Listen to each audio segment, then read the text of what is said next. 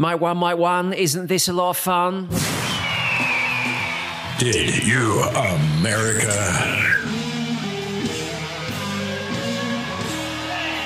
With Ian Canfield.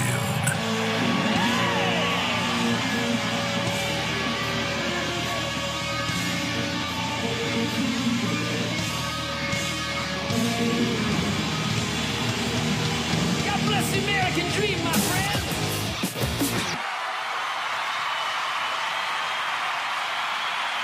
Well, hello there. Welcome to another edition of Did You America? He's Jeremy. I'm Ian Canfield. This is where we talk about stuff. Most of it American, some of it not.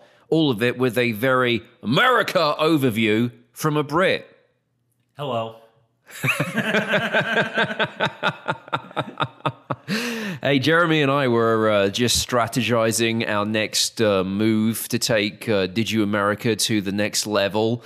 And we think Cam Soda inspired by Paul Pierce, right? Yes. I think a pornographic webcam website is the perfect home for Did You America. Let's backtrack on this Paul Pierce story. So he was the guy on ESPN doing baseball, right? No. Let's backtrack on this Paul Pierce story. Okay. Jeremy, for those people who don't know who Paul Pierce is, fill them in. So Paul Pierce is a basketball player. Yes, he played for the Boston Celtics, probably one of the best NBA players from like the 2000s to 2010 That's era. what I just said. Yeah, you had it. Yeah. You're a few letters off. That's the only difference. A little bit of a bigger ball. Right. So yeah, but the last few years he's been working for ESPN as an analyst. That's the word. And he's had a few viral moments in his time at ESPN. Maybe said some things that others wouldn't say on television. Nothing too crazy. He also one time famously pooped his pants when he was in the NBA. That's how I know him. Right. He tried to pretend it was cramps, but he pooped his pants. And he admitted it a few years ago that he most likely pooped his pants. But that's beyond the point. What happened, I think, last week was, he was on Instagram Live, and it looked like he was at a poker game at someone's house with some friends. And, while he was on this Instagram Live video, there happened to be some,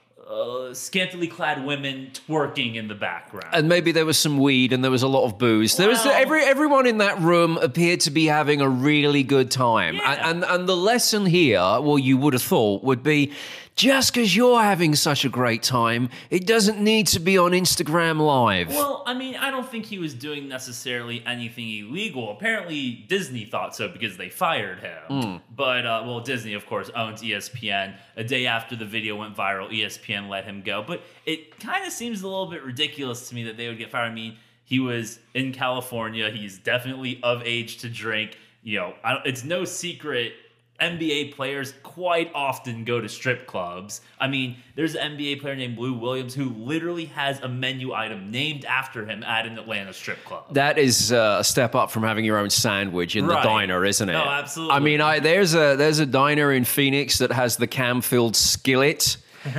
Which I'm very, very proud of. I have my own skillet on the menu, but having something at the strip club named after you, the only way you could go better than that is, now it's a food item, it's not like a specific dance, or is it an order? I think it's chicken wings. Oh, okay. But it probably comes with Is it code for something? Like, are there different levels? Lou Williams. Yes. Wink, wink. There's Lou Williams at the dining table in front of the main stage upon which the dancers perform. And then there's the Lou Williams if you go out back, right? Crazy. I want the Outback Lou Williams. That's what it's called. There's the Lou Williams and the Outback Lou Williams. I thought that was a bloomin' onion. This is way better. Right. So anyway, yeah, Paul Pierce is having too much of a good time and decides to put it on Instagram Live. And then Disney say, you can't do this on our watch, and they fire him, right? Which is crazy because, look, I didn't do much research into this, but Disney is a huge company. I'm sure they're paying someone currently way worse than someone sometimes hangs out near strippers. yeah. So, anyways, he gets fired. Also, can I just say, have you ever been on any of those Reddit forums that people secretly who work at Disneyland talk about what they get up to when they're not entertaining the kids dressed up as Donald Duck? Oh my, let me tell you, there's a lot more that goes on according to these forums around the dumpsters in the areas of Disneyland that the families don't get to see them what was going on Paul Pierce's Instagram. I mean, let's be real. The people willing to take on a full-time job dressed as a children's character usually aren't the most upstanding citizens. When they go round to the dumpsters, they will fuck one another in or out of costume. They literally, like Daffy Duck meets Minnie Mouse, and they go, how long's your break? Only 5 minutes? All right, let's do it in costume this time. But if you meet me for the 30-minute break a bit later on when we fuck again, we can probably get in and out of the costumes in time. So that's why Orlando has that huge furry community. Got it.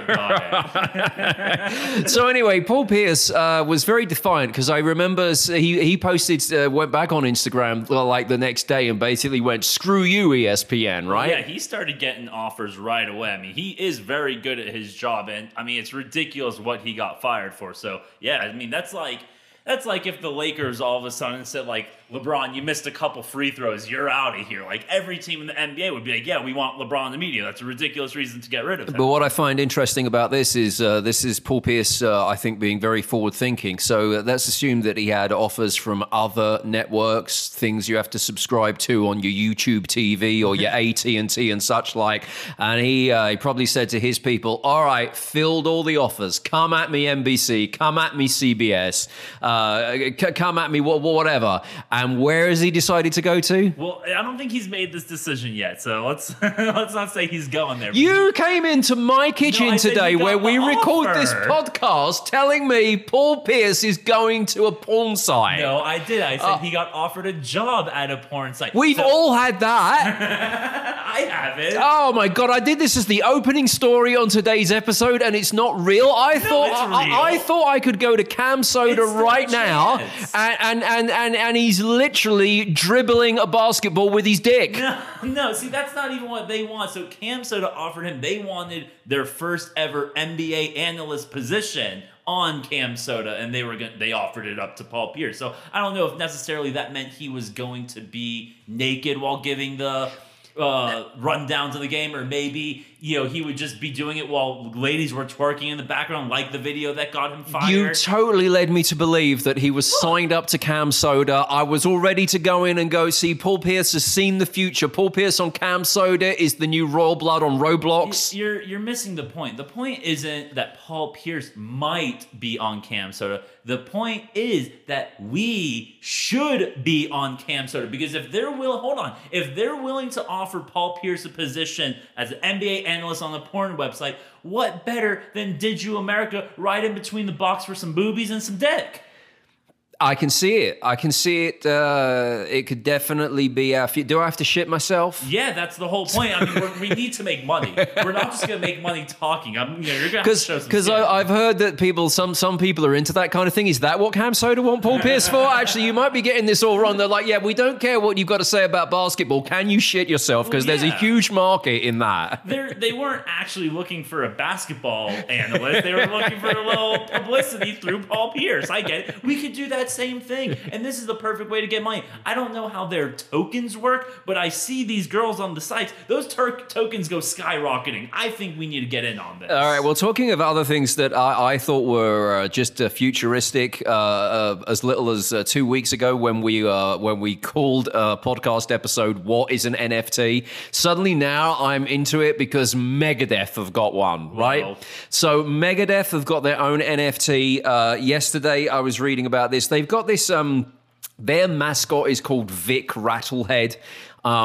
He's like the budget Eddie from Iron Maiden. Okay. So he's on all the artwork and he's on T-shirts. He's just not as good as Eddie, so you don't see him as often. And I guess, Megadeth aren't as big as Iron Maiden. Here's the big differential. I've never seen Dave Mustaine from Megadeth have a sword fight with Vic Rattlehead, but I have seen Bruce Dickinson have a sword fight with Eddie. What type of sword fight? On stage, a sword fight. Okay, I just wanted to make sure they weren't like dropping pants on each other. That's when Iron Maiden go to Cam Soda. Right. The new Iron Maiden album is going to be streaming exclusively via Cam Soda. Bruce Dickinson and Eddie will be getting their wangs out for a new version. This is the new future of Iron Maiden. You've seen Bruce Dickinson and Eddie have that on stage sword fight. Now check out the sword fight on Cam Soda while they debut a new song. In my head, none of what we've discussed on today's podcast is any more ridiculous than Royal Blood releasing a song on Roblox, and that actually happened. When Cam Soda's activity skyrockets today, they better come thanking us. So anyway, Megadeth, and like I said, Vic Rattlehead. If you're into Megadeth, you know he's the mascot. But he's not like people that don't care about Iron Maiden know the monster from the T-shirts called Eddie. So it's not even like Vic Rattlehead is that big a thing. But apparently now you can get a Megadeth NFT, which is essentially a digital piece of artwork of their mascot. And so now I fully understand what an NFT is. I still don't understand the perceived value in that. And my immediate thought was, I have got a Megadeth jacket, stand by for the name drop, that Dave Mustaine gave me off of his own back. Whoa. How is an NFT of a not very famous mascot apparently worth more money than my Dave Mustaine jacket that's actually Dave Mustaine's jacket? Because I'm starting to think I should start going through my closet now and pricing stuff up. Well, see, that's the issue, is because you have the physical jacket, it's worthless. Now, I think if you take a picture of the jacket and upload it to Twitter, I'm pretty sure that becomes immediately worth 50 grand. Right, because that is the thing. Maybe that... So I could, sell it for 50 grand and still keep the jacket? Yeah, I think so. Well, I saw the other day Snoop Dogg, he created his own coin, and then he had some NFT weed-related artwork, and someone paid, I think it was $50,000 for an NFT blunt, and then on Twitter he was like, oh, well, let's smoke a real blunt. Snoop Dogg was like, no, that's not how this works. So if I pay 50 grand, I want to smoke a real blunt with Snoop Dogg. I don't want a fake digital artwork of a blunt. It's a step down from Cameo, isn't it, really, when you think about it? At least in the Cameo, I spent $15. He said my name wrong. Now, this also made me think, because I went to my closet and I'm like, yeah, there it is. I don't wear it very often. Dave Mustaine's jacket. It says it's a Megadeth touring jacket that he gave me, but he was wearing it. I went to a sound check and he gave me the jacket, right? So he's the guy that wears the memorabilia of his own band. Yeah, but during a sound check, while only the people around the band that were there, he wasn't wearing. Still a little douchey. That's why he took it off. He's like, oh my God, people are around. You can have it. Yeah, maybe. But here's my next thing. So next to my Megadeth jacket, right, I have got a Slipknot jacket, which was the record label had these jackets. But Slipknot's first ever London show was at this famous London venue called the Astoria that's been knocked down now. But Slipknot's first ever show was there. And there was a big buzz around it because Slipknot hadn't been to the UK before, but they were famous because they were, at this point, they were considered to be really scary. No one knew what they looked like. Right. They were this band that made really heavy music that wore masks, and it was supposed to be, really intimidating. So the record label had these jackets made up that's got the Slipknot logo on the back, and on the back it says London Astoria and whatever the date was. And I've got that. I know that jacket was really rare. I can't even remember. I might have stolen it. I can't remember how I got it. But I remember wearing it somewhere in the presence of Corey Taylor from Slipknot years later. And he goes, where'd you get that from? He's the singer of Slipknot, and he didn't have that jacket. There was. I'm like, you're not having it. I'm gonna keep. It's gonna keep going. I'm gonna keep it. But now I could message Corey Taylor and go, do you want an NFT of the jacket? I'm going to keep the jacket, but if I send you a picture of it, apparently it's more valuable. For $1 million. Right, there you go. So that's just an idea that I've got. I'm going to start pricing up my wardrobe without actually having to give any of it away. Am I now grasping the full concept of NFTs? I think you got it. I tell you, we suddenly become so forward-thinking on this podcast. We're going to Cam Soda. Iron Maiden are going to Cam Soda as a result of listening to this, and I'm NFTing my wardrobe. Just think, a mere 3 months ago, we were tech idiots. Now that we're tech geniuses, we keep improving ourselves daily. 3 months ago, we were recording this podcast without realizing that our microphones weren't plugged into our laptops. And now I'm selling an NFT of a Slipknot jacket to the singer of Slipknot for $1 million. Watch out, Zuckerberg. That's progress, man. That's progress. It's a significant day in American history. Oh, what's that? 38 years ago, on this day, April 8th, 1983, David Copperfield made the Statue of Liberty disappear. Oh, it, like, actually disappeared? Well, is that the most famous magic trick in history? I don't know. I feel like Houdini has a few. I mean, maybe David Blaine in the ice. But Houdini's tricks are things that have been done by lots of other magicians, like chaining yourself in a chest and putting it underwater. Right, and but he was the most famous one to do it. Right, but no one else has made the Statue of Liberty disappear apart from David Copperfield. Is my point. Now, okay, do you remember this going down? No, I was like 3, I think.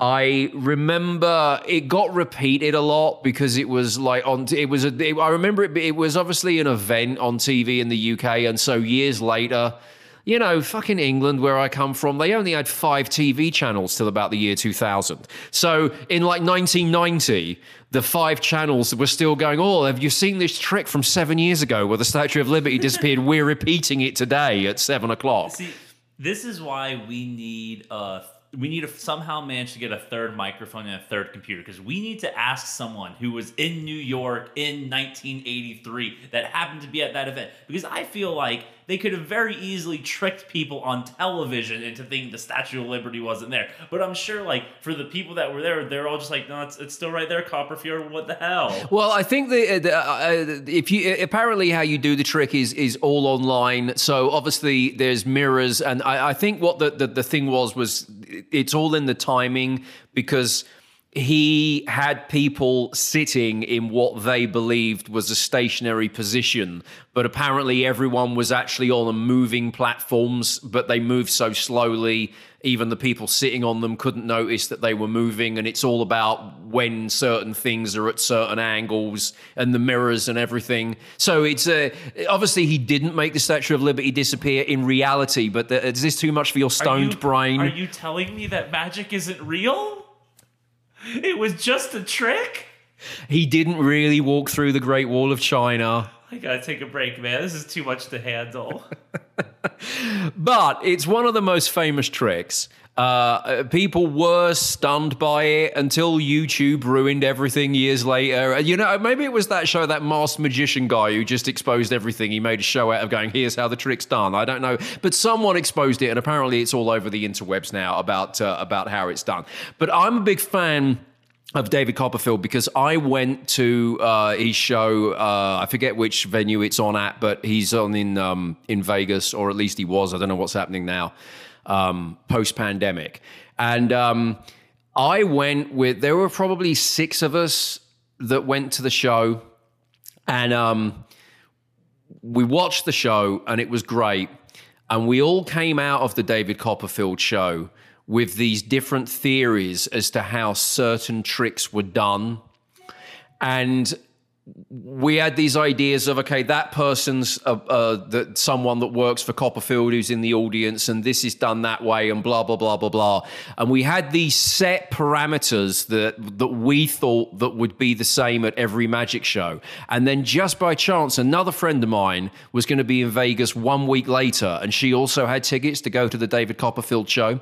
So before we got too drunk in Vegas, I was like, I'm texting you my notes. Like, we made this list of like, we've beaten Copperfield, right? We got you, and I think we had like 5 or 6 things that we basically said, if these are parameters, as in it's always an old lady that sits in the 3rd row of the audience, and there's always this, like, these are set things, right, that are always the same when he does these tricks. This is how they're done. And so I sent this to my friend, and she went and watched exactly the same show with David Copperfield a week later at the same venue, and none of the parameters that we set out as like, this is how he does it, were the same.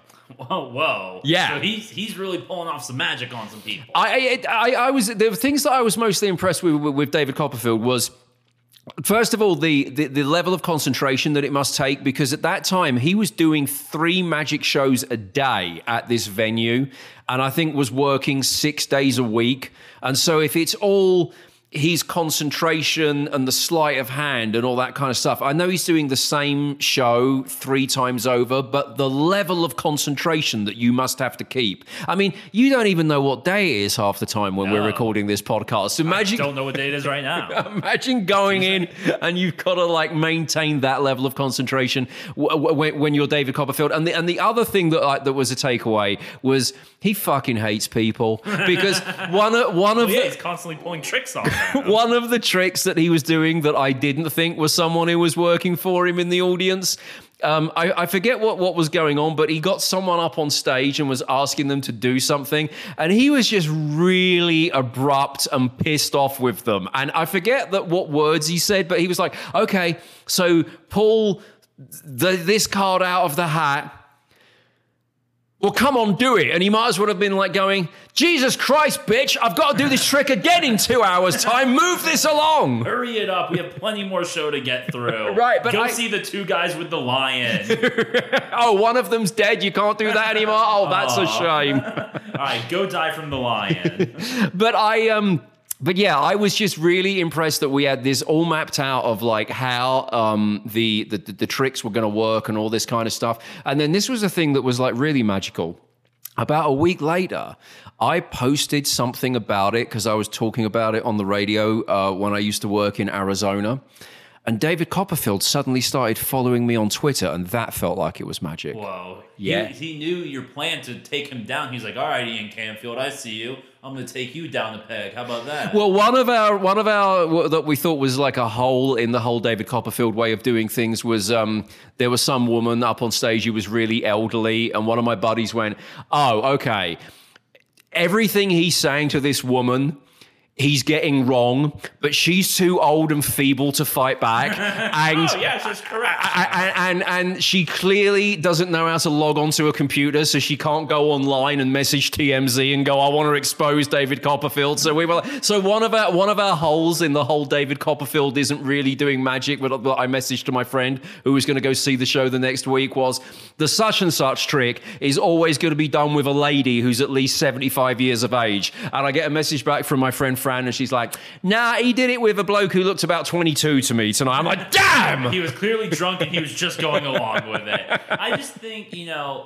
at this point, the problem with magic is every trick has been done. Like, even the great magicians of today, David Blaine, the last thing he did was he grabbed some balloons and floated from one area to another. That's not a magic trick. That's just a cool thing to do. Right. No, well, that magic, so-called magic, was bullshit. Yeah. I mean, there was nothing. That was like a science experiment. And also, he didn't even float where he said he was going to float. It was going to be, he was going to float from one side of the Hudson River to the other, right? Yeah. And then he ended up floating in the desert in Arizona, right? And I remember watching that video and thinking to myself, you know why I think he moved it from the Hudson River to the middle of the desert?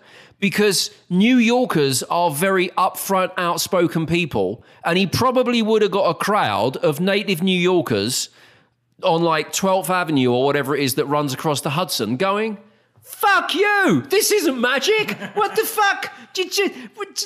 No. So he went to the middle of the desert where he wasn't going to get heckled, basically. Yeah, in Arizona, all you have to do at the end of a trick is say ta-da, and they're like, yep, that was magic. But I remember discussing this with you, and you made a very good point at this, that there was nothing... Okay, so he floated with some balloons. It was like a science experiment. I would expect your average chemistry teacher to be able to figure that out by the end of the week if you set that to them as a task. And as you said, okay, so he floated with some balloons that was like some sort of scientific math that he figured out. He didn't even land at the end and go, and this was your card? Right. Like, he could even pull out a deck of 52, maybe throw in a little bit of a trick in there to throw us off. All of a sudden, like he's wearing different pants, something. But I do think this is why, and it's not just because David Copperfield is the only magician who follows me on Twitter, but I do think this is why David Copperfield deserves extra credit, because like you said, it's almost as if all of the magic tricks have been done again and again and again. But I don't see David Blaine making the Statue of Liberty disappear. Well, he can't. It's already been done. No, but no one else has tried that again. That's why I'm saying that is potentially the most impressive trick of all of them. Plus, we already know that David Blaine is scared of hecklers on the or around the Hudson River, right? You know, there'll be like those people that do the Statue of Liberty tours on the boats are going like, come on then, get rid of it, or are you just going to float above it in your hot air balloon? So impressive. Get out of here, Blaine.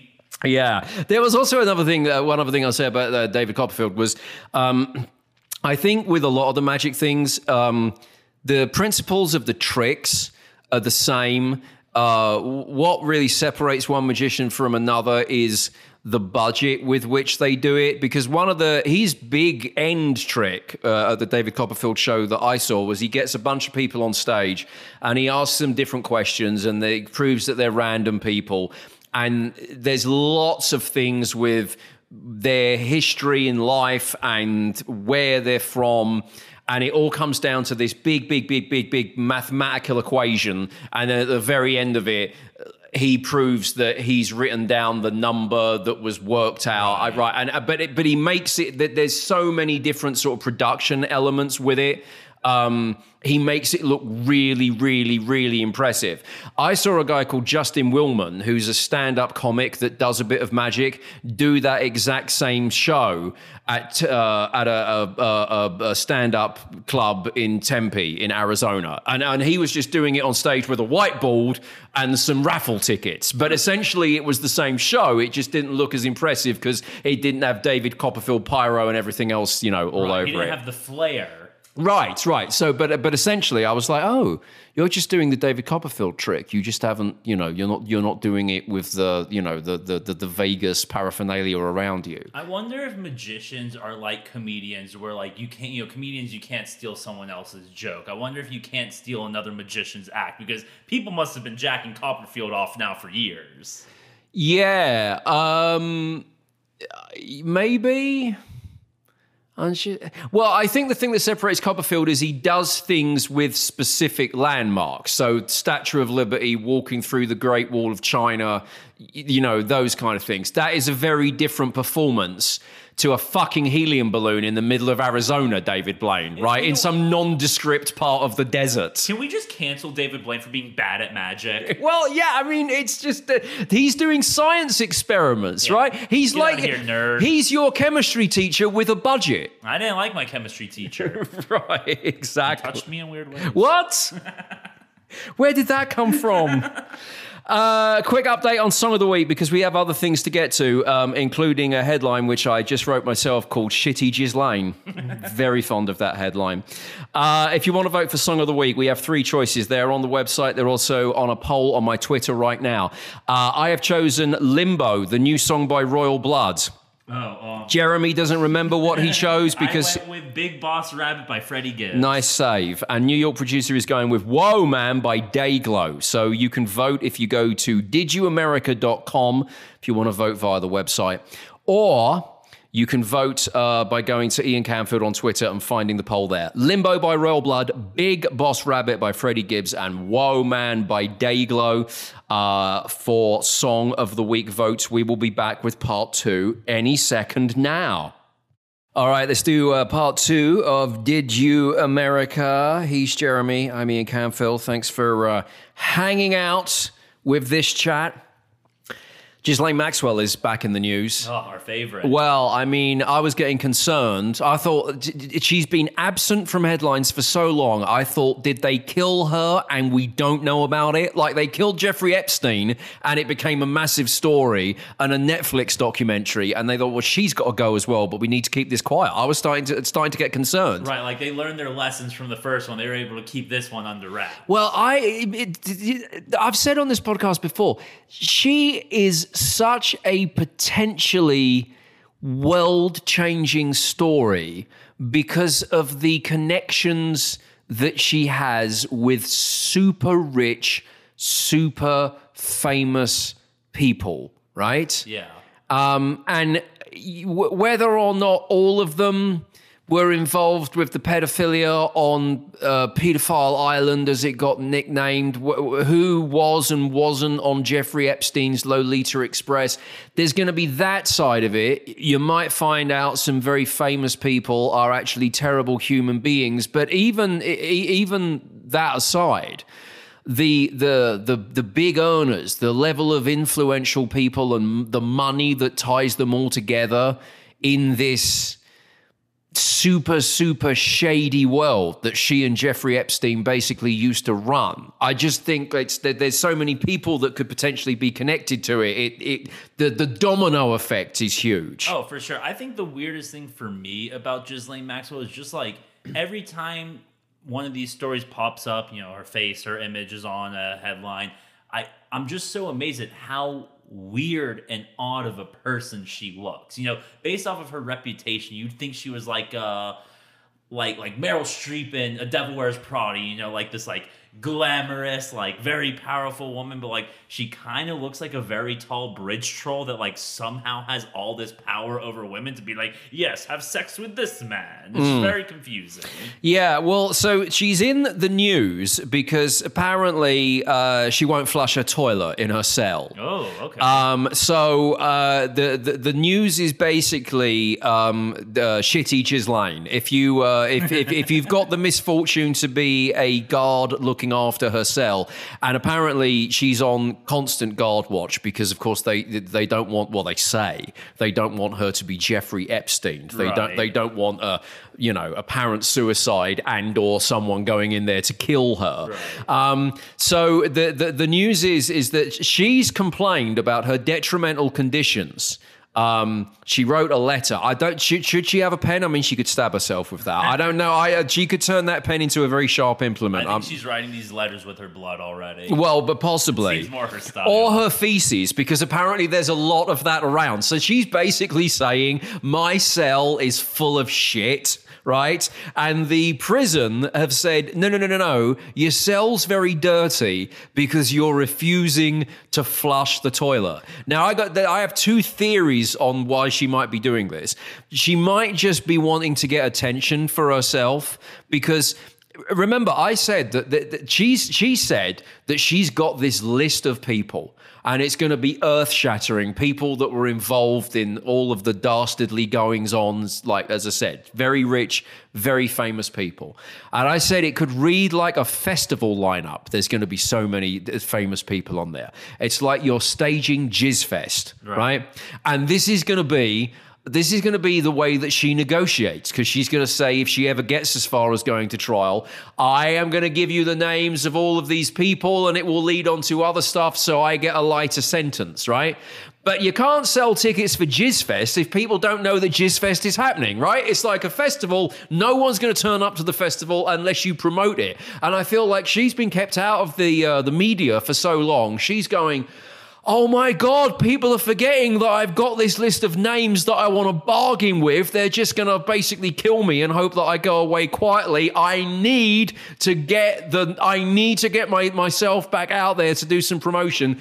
I'm very limited with what I can do in this cell. You know what? I just won't flush the toilet. I don't know. I just think there's something with rich people and shitting. Like every time you hear about one of these rich, eccentric people getting locked up or, going away to a different country, their stories are always filled with, they're covered in shit all the time. Like, I'm pretty sure the same story happened with Jeffrey Epstein before he died or killed himself or whatever it was. It was like, oh, he's living in disgusting living situation. Like, look how gross his mansion is. Look how gross his jail cell is. Also, the guy who created McAfee, like the antivirus software, there were stories about him that like he went to South America and all these women were saying like he was into scat porn and like being pooped on and like he had poop everywhere. Who's the you might be onto something. The WikiLeaks guy. What's his? Julian Assange too. Right.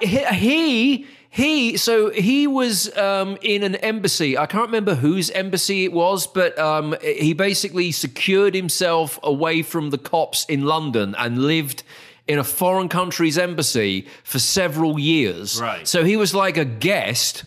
And there was a news story that the living quarters in which he'd been stationed for several years were full of shit. There's shit on the walls. Yeah, I remember seeing it. Like, he was smearing shit everywhere. I remember they couldn't tell if it was human shit or cat shit. How he got a cat in there, no one knows. I think that embassy has a no pet policy. I think they. I'm telling you, there was a cat involved in this story at some point. I Really? don't know what that man was doing to the cat, but there was a cat. I remember it was a big story. Like, he lost the cat, and then like humane societies were trying to find the cat, and like Pamela Anderson all of a sudden was like, the poor cat. There was a cat story? I'm pretty sure there was a cat involved at some point. Wow. Yeah, so I mean, I don't know what it That's a very low rent version of what Ghislaine is trying to negotiate with. Like, for sure. the guy from WikiLeaks is like, forget about all of the charges that you've got against me. What about the cat? That's the big issue with the prison system in America. It's not rehabilitating criminals. It's teaching rich people their true passion for shit and shit everywhere. Speaking of Julian Assange, I don't think I've ever brought this up. So, do you remember Edward Snowden? Yeah. Okay. Did he shit everywhere? No, he's the one guy who's not shitting on Okay. everything. But so this is a wild turn. He flushed his toilet every time. So I found out a few years ago that there's this guy online who is convinced that my brother is Edward Snowden.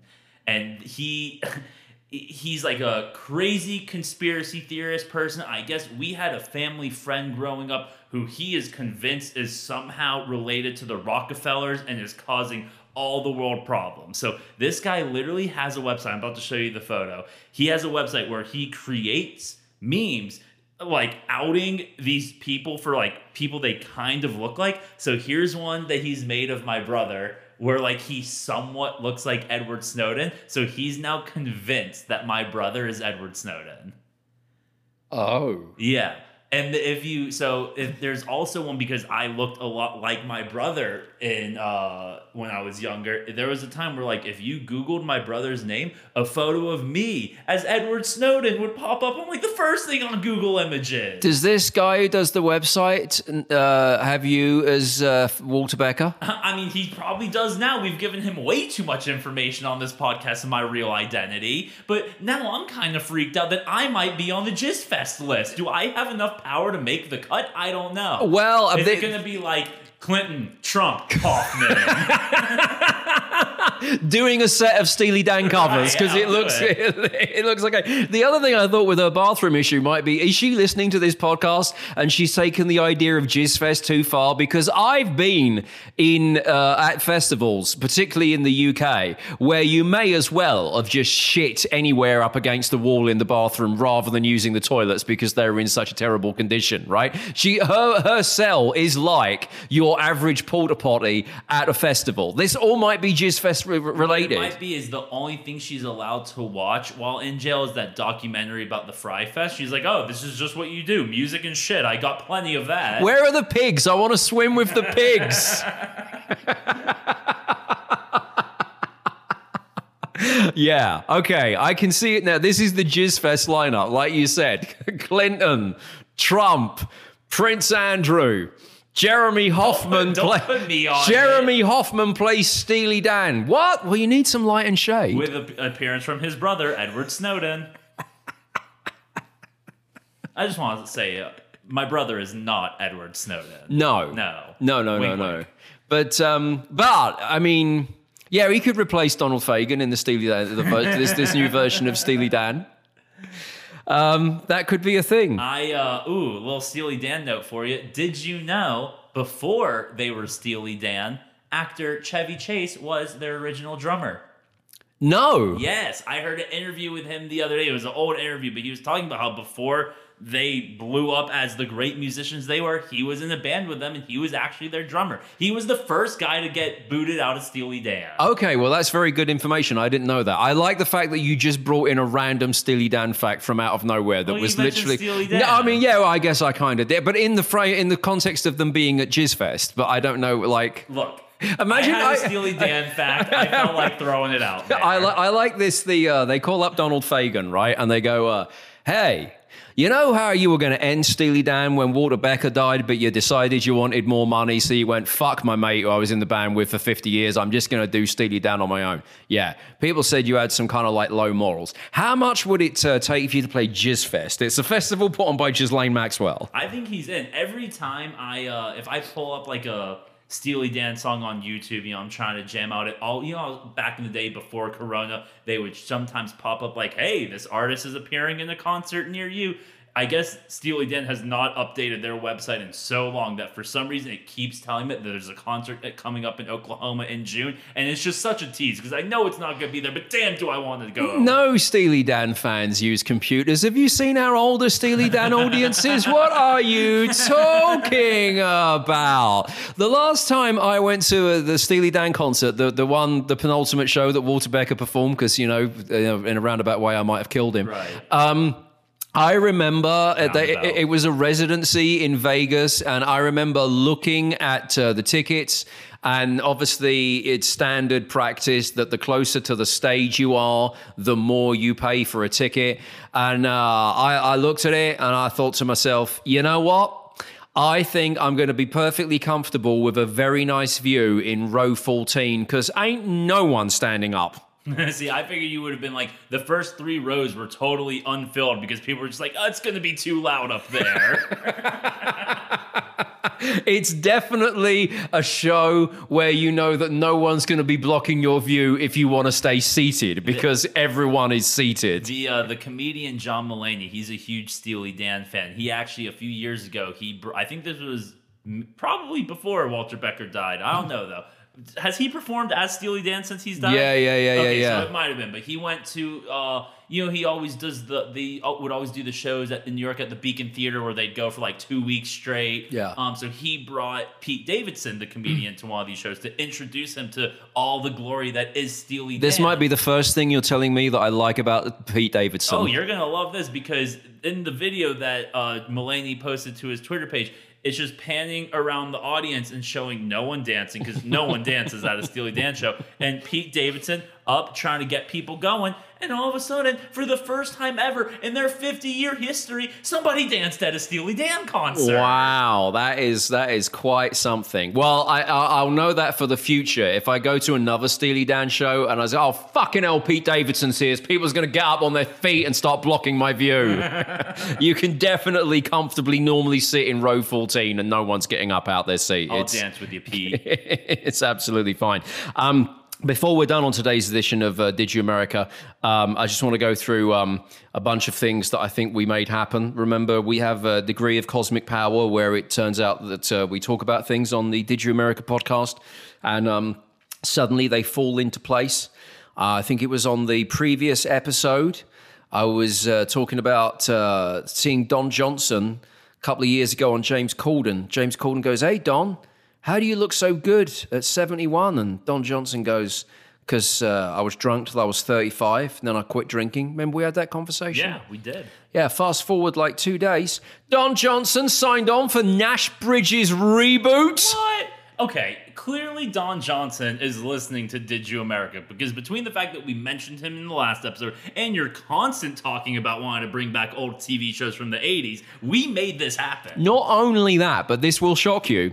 I have never watched an episode of Nash Bridges, and I know.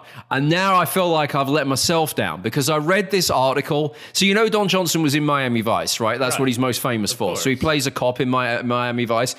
I Googled Nash Bridges, because obviously this was a second TV show that he had, and it ran for... I haven't got the details. I think it ran for like 5 or 6 seasons. It was pretty successful. They launched it in the 90s. I think it ran till the early 2000s.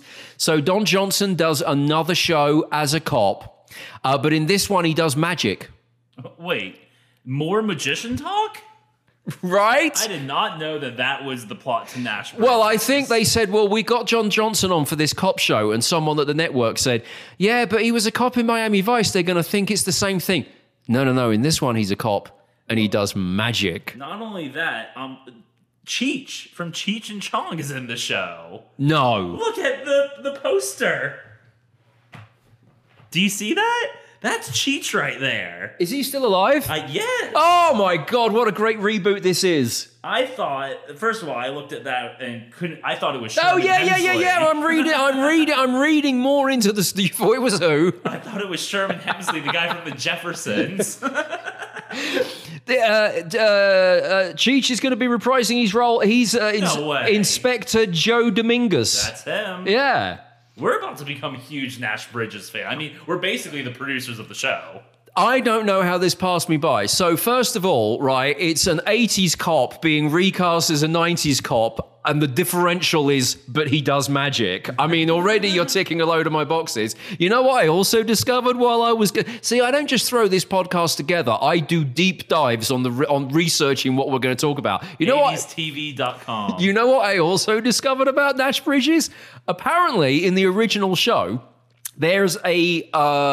consistent storyline about Nash Bridges, that's Don Johnson's character. Don Johnson's character having a brother, right, who is referred to but you never see. Except that at one point in a later season, his brother turns up for an episode, and his brother is played by Jan Michael Vincent from Airwolf! No way. Fuck yeah! The only thing that would have made that better is if his brother was played by Don Johnson with a mustache.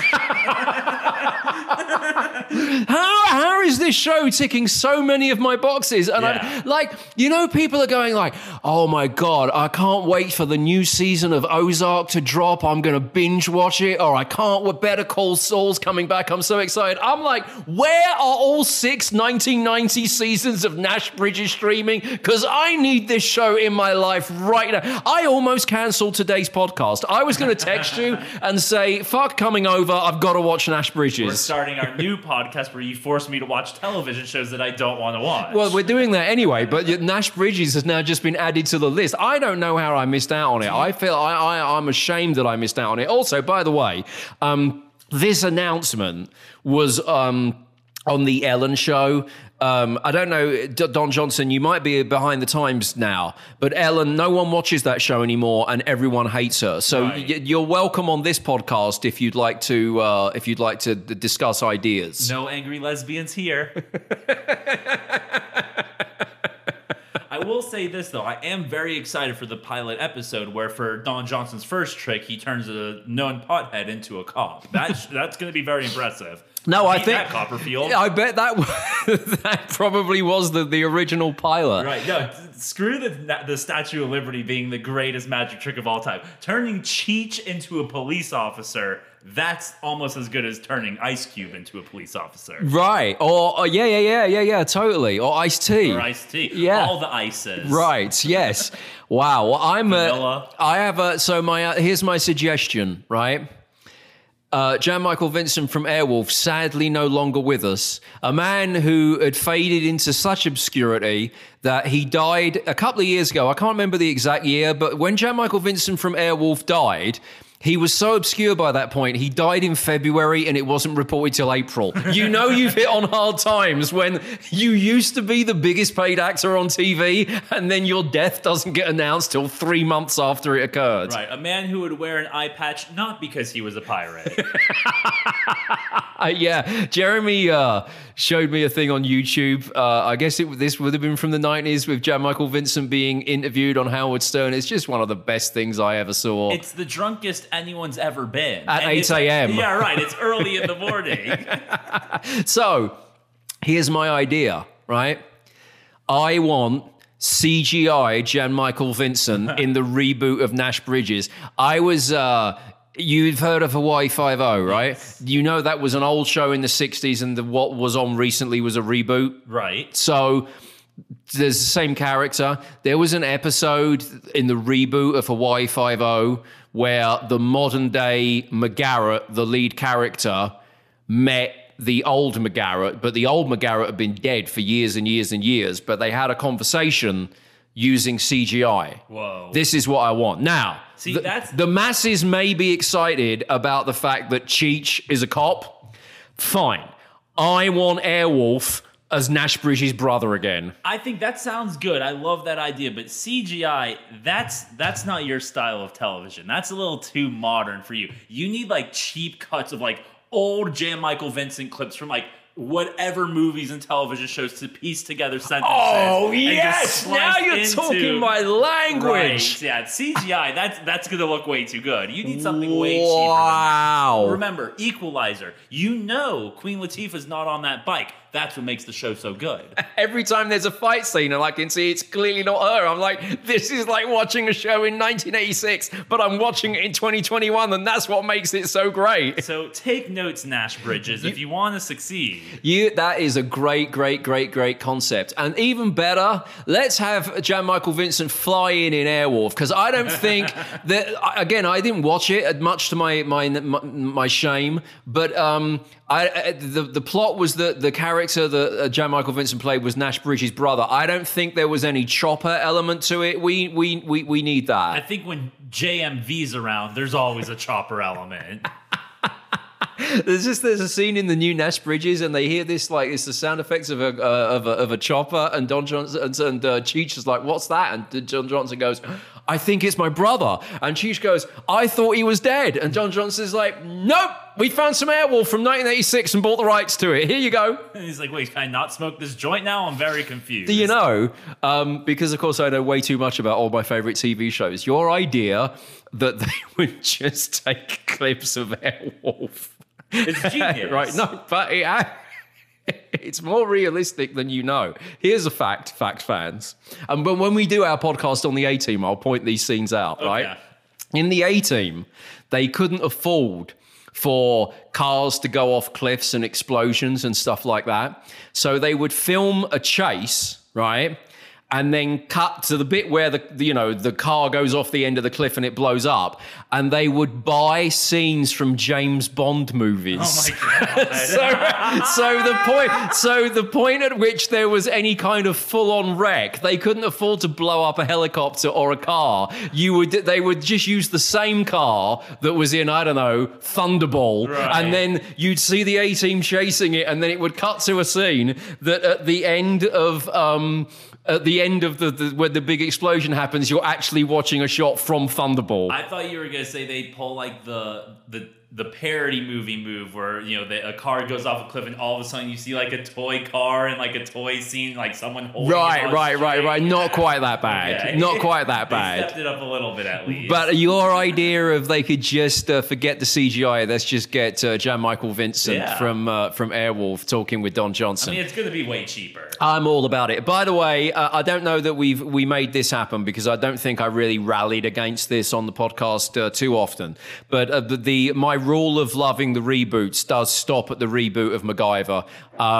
And that's been cancelled. And that's just all-round good news. I've never seen a character on TV who's supposed to be one of the good guys that I wanted to punch in the face as much as I did the guy that was cast as the new MacGyver. So you hear me talk about The Equalizer and everything that I say about these shows. The new MacGyver, that was shit. Right. What a shit show. You prefer MacGruber in that scenario. I would actually take MacGruber. And you know what? In fact, you know what I would take? I would take a reality show about the Richard Dean Anderson who played the original MacGyver, now as a fat bloke pushing a cart around the parking lot of his local grocery store. Because every so often, like the New York Post will do an article of like, "Oh, did you see how fat original MacGyver got? He's fat now, and here he is in the Kroger parking lot or wherever."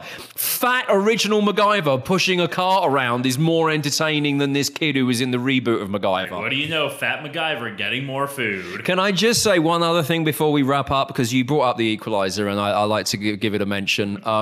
So, last week on the podcast, I told you that I'd got into Gangs of London, which is on AMC. Now, all joking aside, that's a great TV show. Like, it's 10 episodes.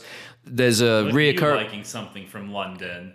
Well, yeah. I like it, though. Remember, I like it. Steps. In a few months, you're going to be like, "Long live the Queen." Right, yeah, I don't know if we're going to be going that far. But it's got the way it's filmed. It's high budget, and it's a great storyline. It's just a very entertaining show. But it is a show where there are 10 episodes, and there's lots of plot twists in it, and you have to watch from one episode to the next. So I took out a subscription to AMC. You can get it for free for a week. So I'm like, I'm just going to got to watch all these 10 episodes within 7 days because I don't want to pay $7, right? I don't $7 like Gangs of London, right? I like it as 1 week's worth of entertainment for free, right? So I'm rushing to get through it. And as I said, lots of twists in and turning in the plot points and stuff like that. So I finished episode 8, right? And the other night when I was like, okay, I'm going to watch the last 2 episodes now.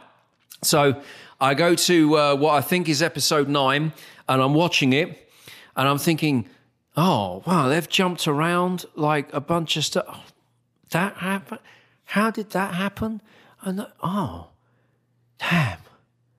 I'm having trouble keeping up with this, and I've literally watched the previous 7 episodes in the past, 5 days. How can this be? And then I started to think, am I watching too much Equalizer starting to rot my mind? Because I started to think, I can't remember, how is this? This is how to follow a plot? Suddenly, yeah. I've literally lost the ability to follow a plot because when I watch the Equalizer, it's the same plot every week, right? And I started to think, oh my God, I've got 5 episodes of Queen Latifah in The Equalizer and my brain switched off. I literally can't follow a storyline. And then it got to the end of the episode and I went, oh, fuck me, I jumped to episode 10. I missed out 9. You just said, well, I'm never going to find out what happened. Now, well, now giving up on the whole show. I know what happened now because I watched the end too soon. Oh. I went from episode 8 to 10. Did you run out of days to go back and watch 9? No, I did go back and watch it. But my point being is at no point during watching this episode, most of which made no sense, did I think, did I just load the wrong episode? My immediate thought was, has my brain shut down through too much Equalizer? I can't follow any kind of storyline anymore. You know what? Shame on your friend who recommended that show for you. He should know that watching anything more than Equalizer or any 80s nostalgia TV is just too much for you to handle. Well, I did think that I was all in on it, but maybe that is what you're telling me. It's too much to handle. You know what I'm slowly learning is the only difference between this podcast and the podcast idea you had a few episodes ago where you forced me to watch old TV shows is somehow you managed to teach me everything about these shows without strapping me down to a chair and Clockwork Oranging my eyes open and forcing me to watch.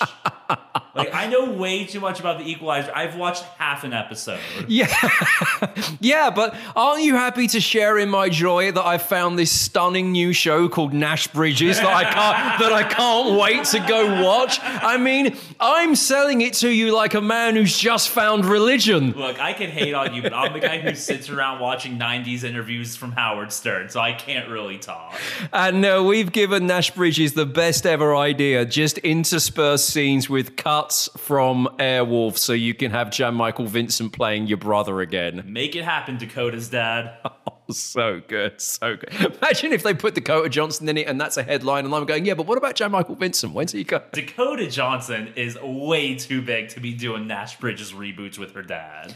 You say that. Who would have thought that a Nash Bridges reboot would have happened? Definitely not Dakota Johnson. Good for you, Dad. You have some work. I mean, now. Bearing in mind my love of all 80s TV, what does it say about Nash Bridges when even I didn't watch it the first time round? Yeah, but 96 to 2001 were rough years for you. That's true. I mean, I always said they're like the bad years for metal. They were the years when Bruce Dickinson wasn't in Iron Maiden, Rob Halford wasn't in Judas Priest, and if you wanted to get a new cop show on the TV, he had to do magic. Apparently. And not Blaine bullshit magic either. We're talking real magic. Here's your card. Oh, I bet there's all of that. I can't. You wait for the text messages this weekend. I'm going to be going, you won't believe the magic trick Nash Bridges just did. And the quarter is gone. Okay. If you want to talk to the show, we are at didyouamerica.com. You can also vote for Song of the Week there. You can vote for Song of the Week as well if you go to the poll on my Twitter. I am at Ian Camfield on Twitter.